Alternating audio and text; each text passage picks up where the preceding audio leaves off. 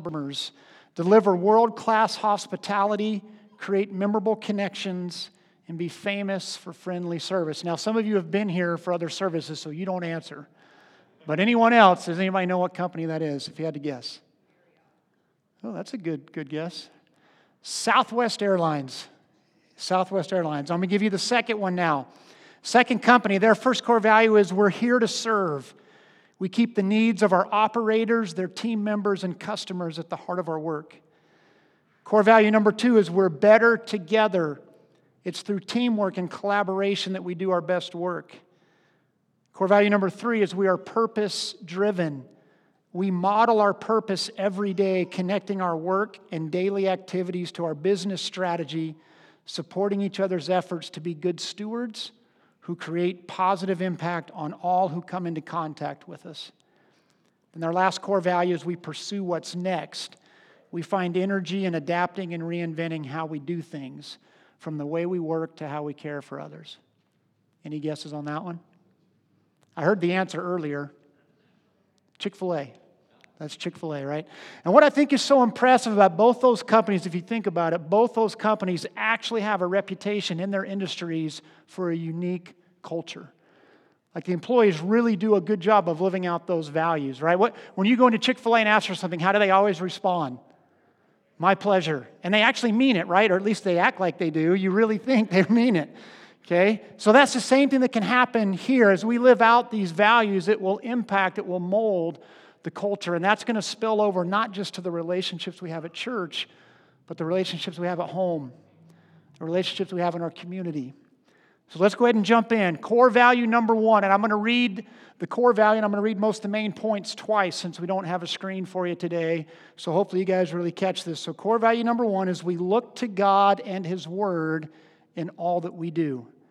The Bible guides us in our everyday lives, not just on Sunday. I'll read that to you guys again. We look to God and His Word in all we do. The Bible guides us in our everyday lives, not just on Sunday. This is core value number 1 because all of our values flow out of God's Word. I hope you know that as a staff, we look to God's Word in all the decisions that we make. Now, does that mean we always make the right decision? Of course not. We're still human. We still sin. We're still broken. But when we're faced with a plan of action, we're going to look to God's Word and let it dictate what we do. Now, here's what that means. Here's point number 1 for today's sermon. We hold a biblical worldview, elevating God's truth above our own opinions or the trends of culture. And we recognize that this is going to be more radical with each new generation. Read that again, guys. We hold a biblical worldview, elevating God's truth above our own opinions or the trends of culture. And we recognize this will be more radical with each new generation. Now, before we dig into that, I want to talk for a couple of minutes about the reliability of the Bible. And I want to give you evidence for the reliability of the Bible. I don't want you to just take my word for it. And the reason I want to do this is because if the Bible is just another book, then this would be the silliest core value you could have. If the Bible is just another book, then there's no reason it should be authoritative in our lives. But the Bible is not just another book. It's literally the very words of God. So if the Bible is just another book, we could claim that it's no longer relevant, or that it really only was important to the original audience to which it was written. Or we could say that, the translation has been lost as it's been passed down from generation to generation. And so I want to give you 4 specific areas of evidence on why you can trust the Bible. And I'm going to use an acronym to do this. The acronym is MAPS, M-A-P-S.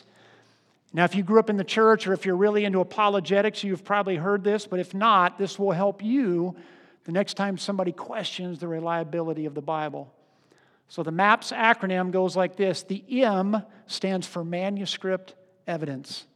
And manuscript evidence deals with how we can test to see if the copies that we possess accurately translate what was originally written. And the more copies we have, the easier it is to work back to the originals. The other key factor is the lapse in time between the original document and the earliest manuscripts that we have access to. When it comes to any work of ancient literature, the Bible dwarfs everything else when it comes to manuscript evidence. It is not even close.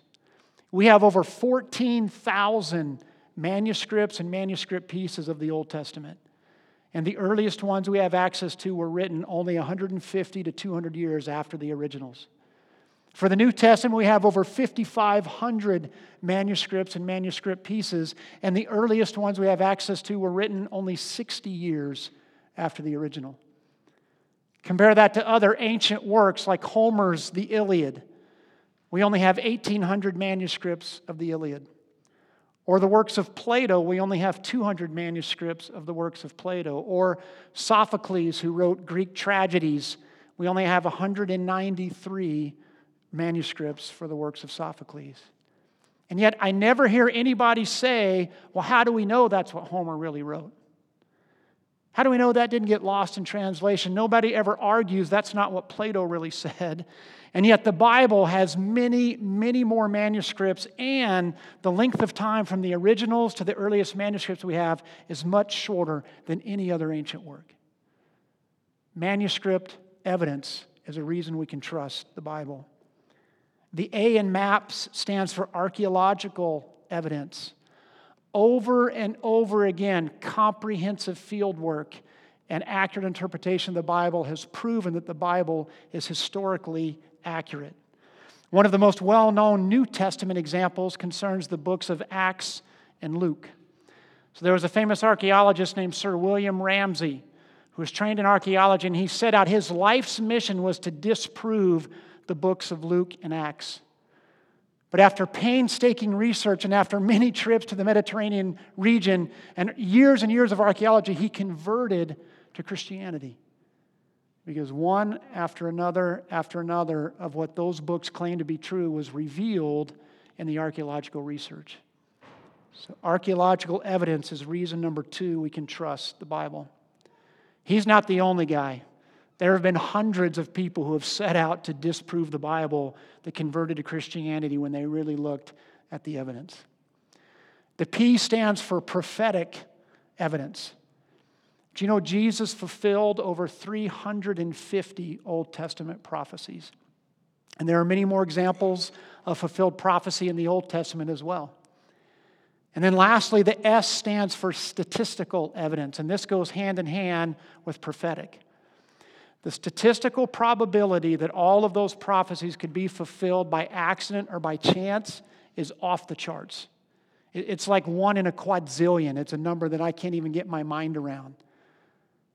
See, the reality is the Bible was written over 1,500 years by approximately 40 different authors in 3 different languages and covers hundreds of subjects.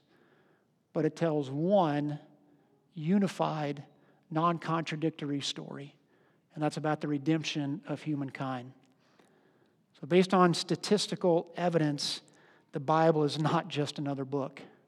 So I encourage you guys to use that when you're talking with someone who questions about a bit of the Bible. Use that acronym, MAPS. And then if you need more evidence, go to pursuegod.org. We have dozens and dozens of conversations specifically on why you can trust the accuracy of the Bible. Because we can trust the Bible, we elevate its truths above our own opinions or the trends of culture. And we recognize this will become more and more radical with each generation. And we see that happening now, don't we?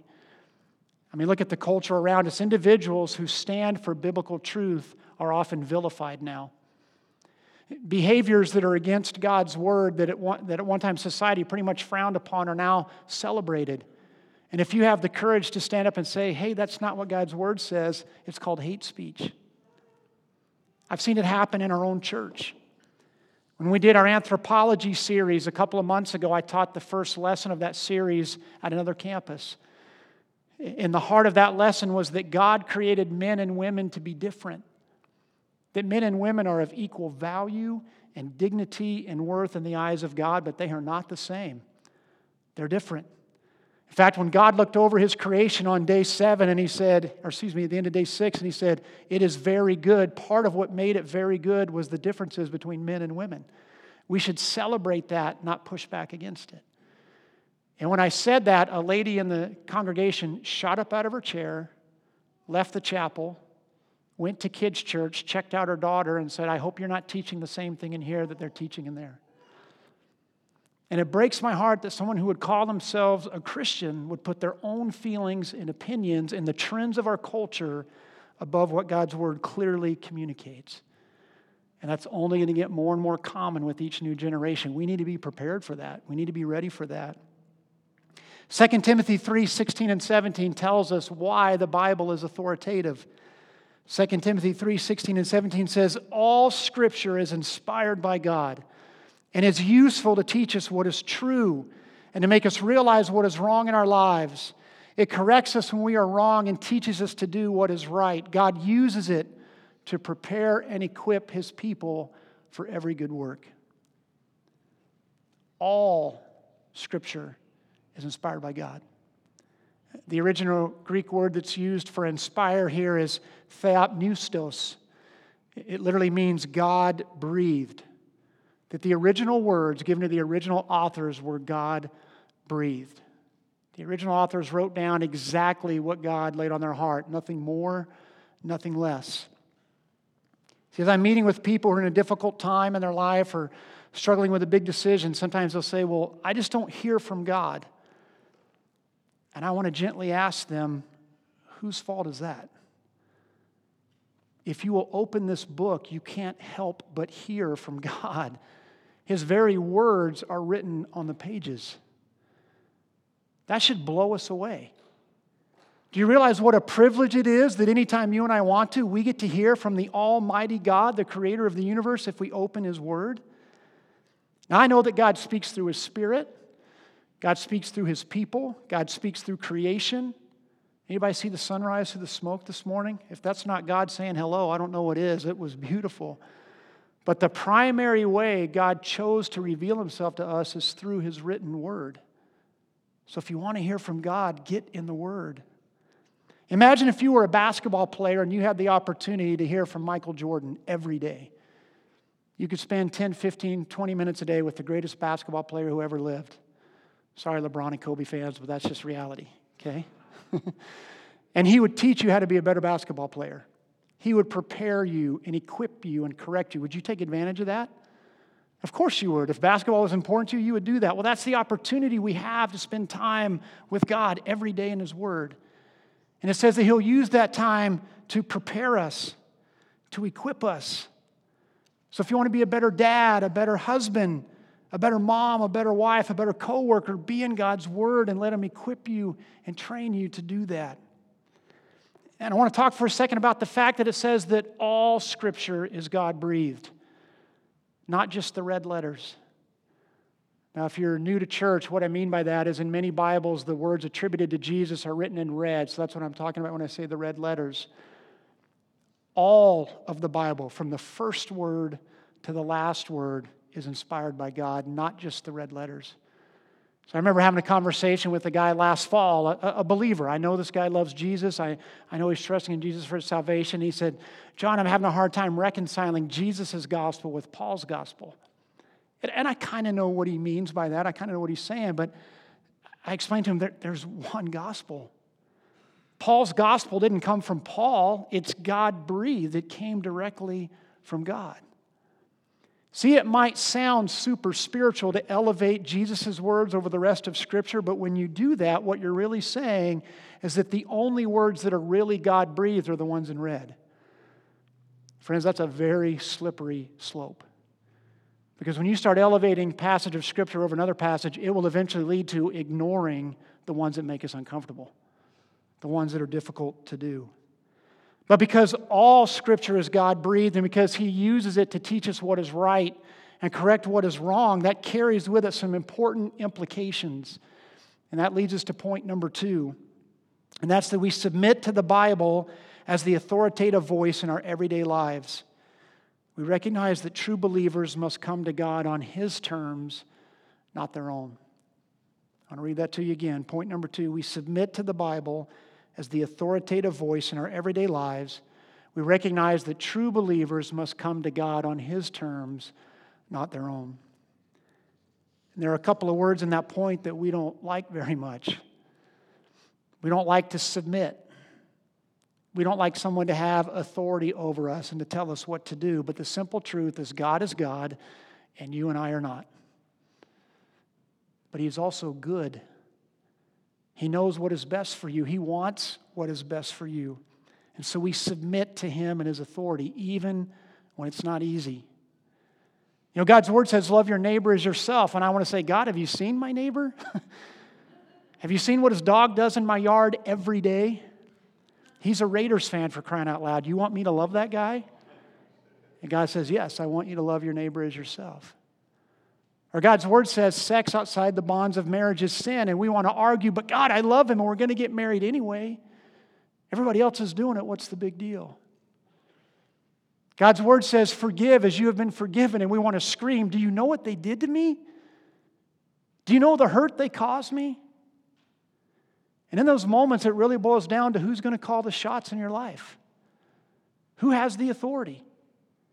Are you going to let God have the authority, or are you going to take position on the throne of your life and say, it's okay, God, I know what you said, but I know better? Now, most of us aren't arrogant enough to actually say that, but that's what we're doing. When we know what God's Word says, and we choose to go a different way, we're essentially saying, God, I got it. I saw what you said, but I know better than you do. That's the oldest play in the book. It's what Adam and Eve did back in the garden, all the way back in Genesis chapter 3, and we've been doing it ever since. That's that battle between the sinful nature and the spirit that we talked about last week.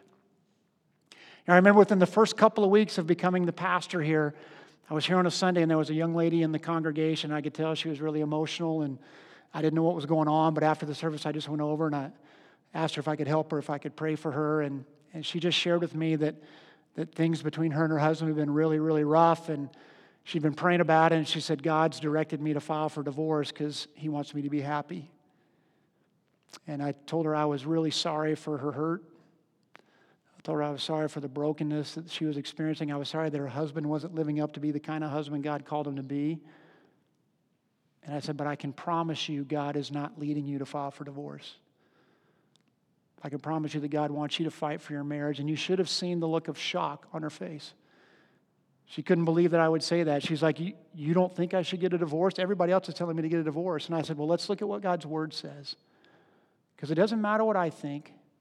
It matters what God's Word says. So I showed her some passages, and I gave her some passages I encouraged her to read throughout the week as she got home. And when she left there, I was really discouraged. You ever have one of those conversations where you feel like you're talking to the wall? If you have teenagers, you know what I'm talking about, right? I just didn't feel like it was sinking in. But about 3 days later, she called me back. She said, I've been reading the passages that we went through, and I've been praying about it. And she said, I just want to honor God. I was on cloud nine. I was ecstatic. She said, I just didn't know what God's Word said about marriage. I didn't realize what it said. See, the first part to submitting to God's Word in our lives, God, is we have to know what it says, right? If you don't know what the Word of God says, there's nowhere you're going to submit to it. That's why we have to be in the Word every day, not just on Sundays. Psalm 119:11 says, I have hidden your word in my heart so that I may not sin against you. The psalmist knew it was God's words. The psalmist says, I've hidden your word in my heart so that I may not sin against you. And the Apostle Peter echoes that in 2 Peter chapter 1. I want to read this to you guys. This is 2 Peter 1, verse 20 and 21. Peter writes, above all, you must realize that no prophecy in Scripture ever came from the prophet's own understanding or from human initiative. No, these prophets were moved by the Holy Spirit and they spoke from God. Nothing in the Bible came from human initiative. It was all inspired by God. It is all God-breathed, even the book of Numbers. Now, if you didn't laugh, you've never trudged through the book of Numbers. Okay? That leads us to a very important point. This is our last point for today. We commit to a personal pursuit of God through His Word, not just an intellectual pursuit. We recognize that even the Bible could become an idol if not handled correctly. I'll read that one more time. Last point. We commit to a personal pursuit of God through His Word, not just an intellectual pursuit. We recognize that even the Bible can become an idol if not handled correctly. Have you ever even considered that the Bible could become an idol? See, anytime we put something above God in our life, even something as good as the Bible, that makes it an idol. Now, the Bible is awesome. The Bible is the revealed Word of God, but we don't just simply read it to read it. We read it to pursue a relationship with Him. We read it to connect with Him. We read it because God is revealing Himself to us through that. Did you know there are people who have PhDs in biblical studies that don't have a relationship with Jesus? They have spent years and countless hours studying the Bible. They know it way better than I do. They know it from front to back. They know the original languages. They've memorized entire chapters and in some cases entire books of the Bible, and they don't recognize they need a Savior and that Jesus is that Savior. That blows me away. But it's nothing new that happened in Jesus' earthly ministry when He was dealing with the religious leaders. We see this interaction between Jesus and the Pharisees in John chapter 5, verses 39 and 40. And Jesus says, "You search the Scriptures because you think they give you eternal life. But the Scriptures point to me. Yet you refuse to come to me to receive this life." Jesus said, you're spending all your time in the Scriptures. You're searching them. And the word searching there means to closely examine. That's the thought behind the original word. He goes, you're looking at those and they all point to me. The answer is right in front of your face and you refuse to see it. You refuse to come to me to get this life that you need. It all points to Jesus. All the Scriptures, Old Testament, New Testament, point to Jesus and what He did for us and how to have a relationship with Him. In fact, throughout the New Testament, Jesus makes the comment that all the Scriptures point to Him. One of my favorite examples of this is in Luke chapter 25. In Luke chapter 25, we see these two disciples who are on the road to Emmaus. And this is after Jesus had been crucified and resurrected. And so these guys are walking along and they're having this real intense conversation, and Jesus kind of comes up out of nowhere. He says, "Hey, what are you guys talking about?" And they're like, "Are you the only guy who doesn't know what's happened the last 3 days in Jerusalem? Haven't you heard? Don't you know what's going on?" And they start to tell him about Jesus and about how Jesus was crucified. And then they say, "And then our women went to the tomb on the third day and it was empty. And other disciples went and it was empty." And then Jesus replies in verse 25 and He says the following, "O foolish ones, how slow are your hearts to believe all that the prophets have spoken? Was it not necessary for the Christ to suffer these things and then to enter His glory?" And then here's what He says in verse 27. I love this. He says, "And beginning with Moses and all the prophets," so starting from the very beginning of the Bible, He explained to them what was written in all the Scriptures about Himself. It's all about Jesus. From beginning to end, it's about Jesus and who He is and what He did for us.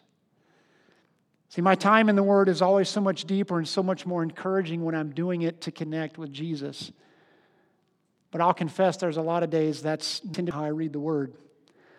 I know that reading the Bible is a spiritual discipline. I know I should do it, and I tend to be a box checker in my life, and so a lot of days I just do it to check the box. And I wish that wasn't the case, but I'm just being honest with you guys. But when I really slow down and when I really seek connection when I'm reading the Word, it's so much better. It's so much deeper. I hear so much more from God. Now, there are a lot of different ways to read the Bible, and really, I think everyone should kind of play around with different ways to see what works best for you. So for some people, they'll try to read through the Bible in a year. I think that's awesome. I know my wife's done the Through the Bible in a Year plan several times. I think that's a great way to read. For other people, they'll just take one book of the Bible and really dig into it and really just stay in that until they finish it. Then they'll move to something else. That works too.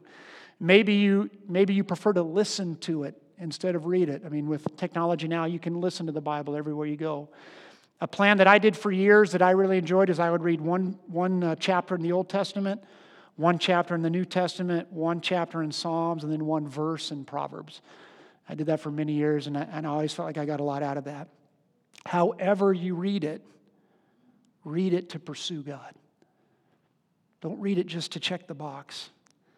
Again, I wish I could say I always do that. I don't. But here's something that I've started to do that helps me kind of slow down when I'm reading through a passage, when I'm really reading for connection. If I really want to know God more, right? So there's 4 questions that I'll ask myself as I go through the passage. The first question is, do I learn anything about God and His character as I read this? I mean, if I'm trying to connect with God, then obviously I want to know Him. I want to know what He's like. So I ask, is there anything I learned about God and His character in this passage? Second question I'll ask is, do I learn anything about myself in this passage? And maybe that has to do with my sinful nature, or maybe it has to do with my new identity in Christ, but do I learn something about myself? The third question is there a command I need to obey in this passage? Because if I want to know someone well, then I want to know what makes them happy. I want to know what brings them joy. So is there a command that I should obey as I read this? And then the last question I ask, is there a promise that I can claim in this passage? God's Word is filled with so many promises that we can hold on to when times are tough. Now again, like I said, I don't ask those questions every time, but when I really slow down and do that, I feel so much more connection with God as I read His Word. However you decide to do it, make time to be in God's Word. Let God's Word be the authority in your life. Let Him call the shots. Because guys, I'm telling you, if that's a value that we all buy into as a church, it will transform our church. It'll transform the relationships we have within the church and the relationships we have outside the church, with our family, with our friends, with our neighbors, with our community. It'll be awesome if we do it. And it's going to be hard. It's not going to be easy. I'm telling you right now, you're going to come under more and more persecution and criticism if you stand on God's Word. That's the way this culture is headed. It's not going to be easy, but it'll be worth it. It'll be worth it. I just want to wrap up by speaking to anyone who might be here that's never begun a relationship with God through Jesus Christ, and you might be wondering, well, then how would the Bible benefit me? Read the Bible. The Bible says that the Scriptures make us wise unto salvation, and what you're going to experience as you read the Bible is it's all about Jesus. Old Testament, New Testament, there's one unified story in the Bible, and that unified story is this, that God created us to have a relationship with Him and to bring Him glory. But because of sin, that relationship was broken. And He had every right to leave us there. But because of His mercy and because of His grace, He did, and He sent His Son, who came down and lived the perfect life that we could never live, who died on the cross for our sins. And when we put our faith in Jesus, when we come to Him and say, Jesus, I'm broken, I need a Savior, and I trust that what You did on the cross was enough. And we tell Jesus, You get to call the shots now. You are Lord and Savior of my life. When we do that, a great exchange happens. That Jesus takes our sin and our shame on Himself, and we get clothed with His righteousness. And we get to experience this full and abundant life here, and we have life in eternity. If you've never done that, if you have questions about that, we'd love to talk about that with you. We'd love to pray with you after the service. I encourage you to take that step today. And then lastly, just for those of us who've already done that, I really hope and pray that the beginning this week, that we would look to God and His Word in all that we do. And I promise you guys, if we do that, God's going to do something amazing through Alpine Church. Let's pray. God, we thank You for the reliability of Your Word. I'm just so thankful, God, that Your Word can be trusted and that there's evidence that it can be trusted. It's not just a hopeful fairy tale that we have. God, I am thankful that Your Word corrects and teaches and equips and prepares us. That's all great. That's all important. But even more than that, God, I'm just grateful that we have the opportunity to engage in a relationship with You because of Your Word. Through Your Word and because of what Jesus did on the cross, we can know You and we can be known by You. God, I pray that Alpine would be a church that is known as a church that looks to You and Your Word in all that we do. I pray this in Jesus' name. Amen.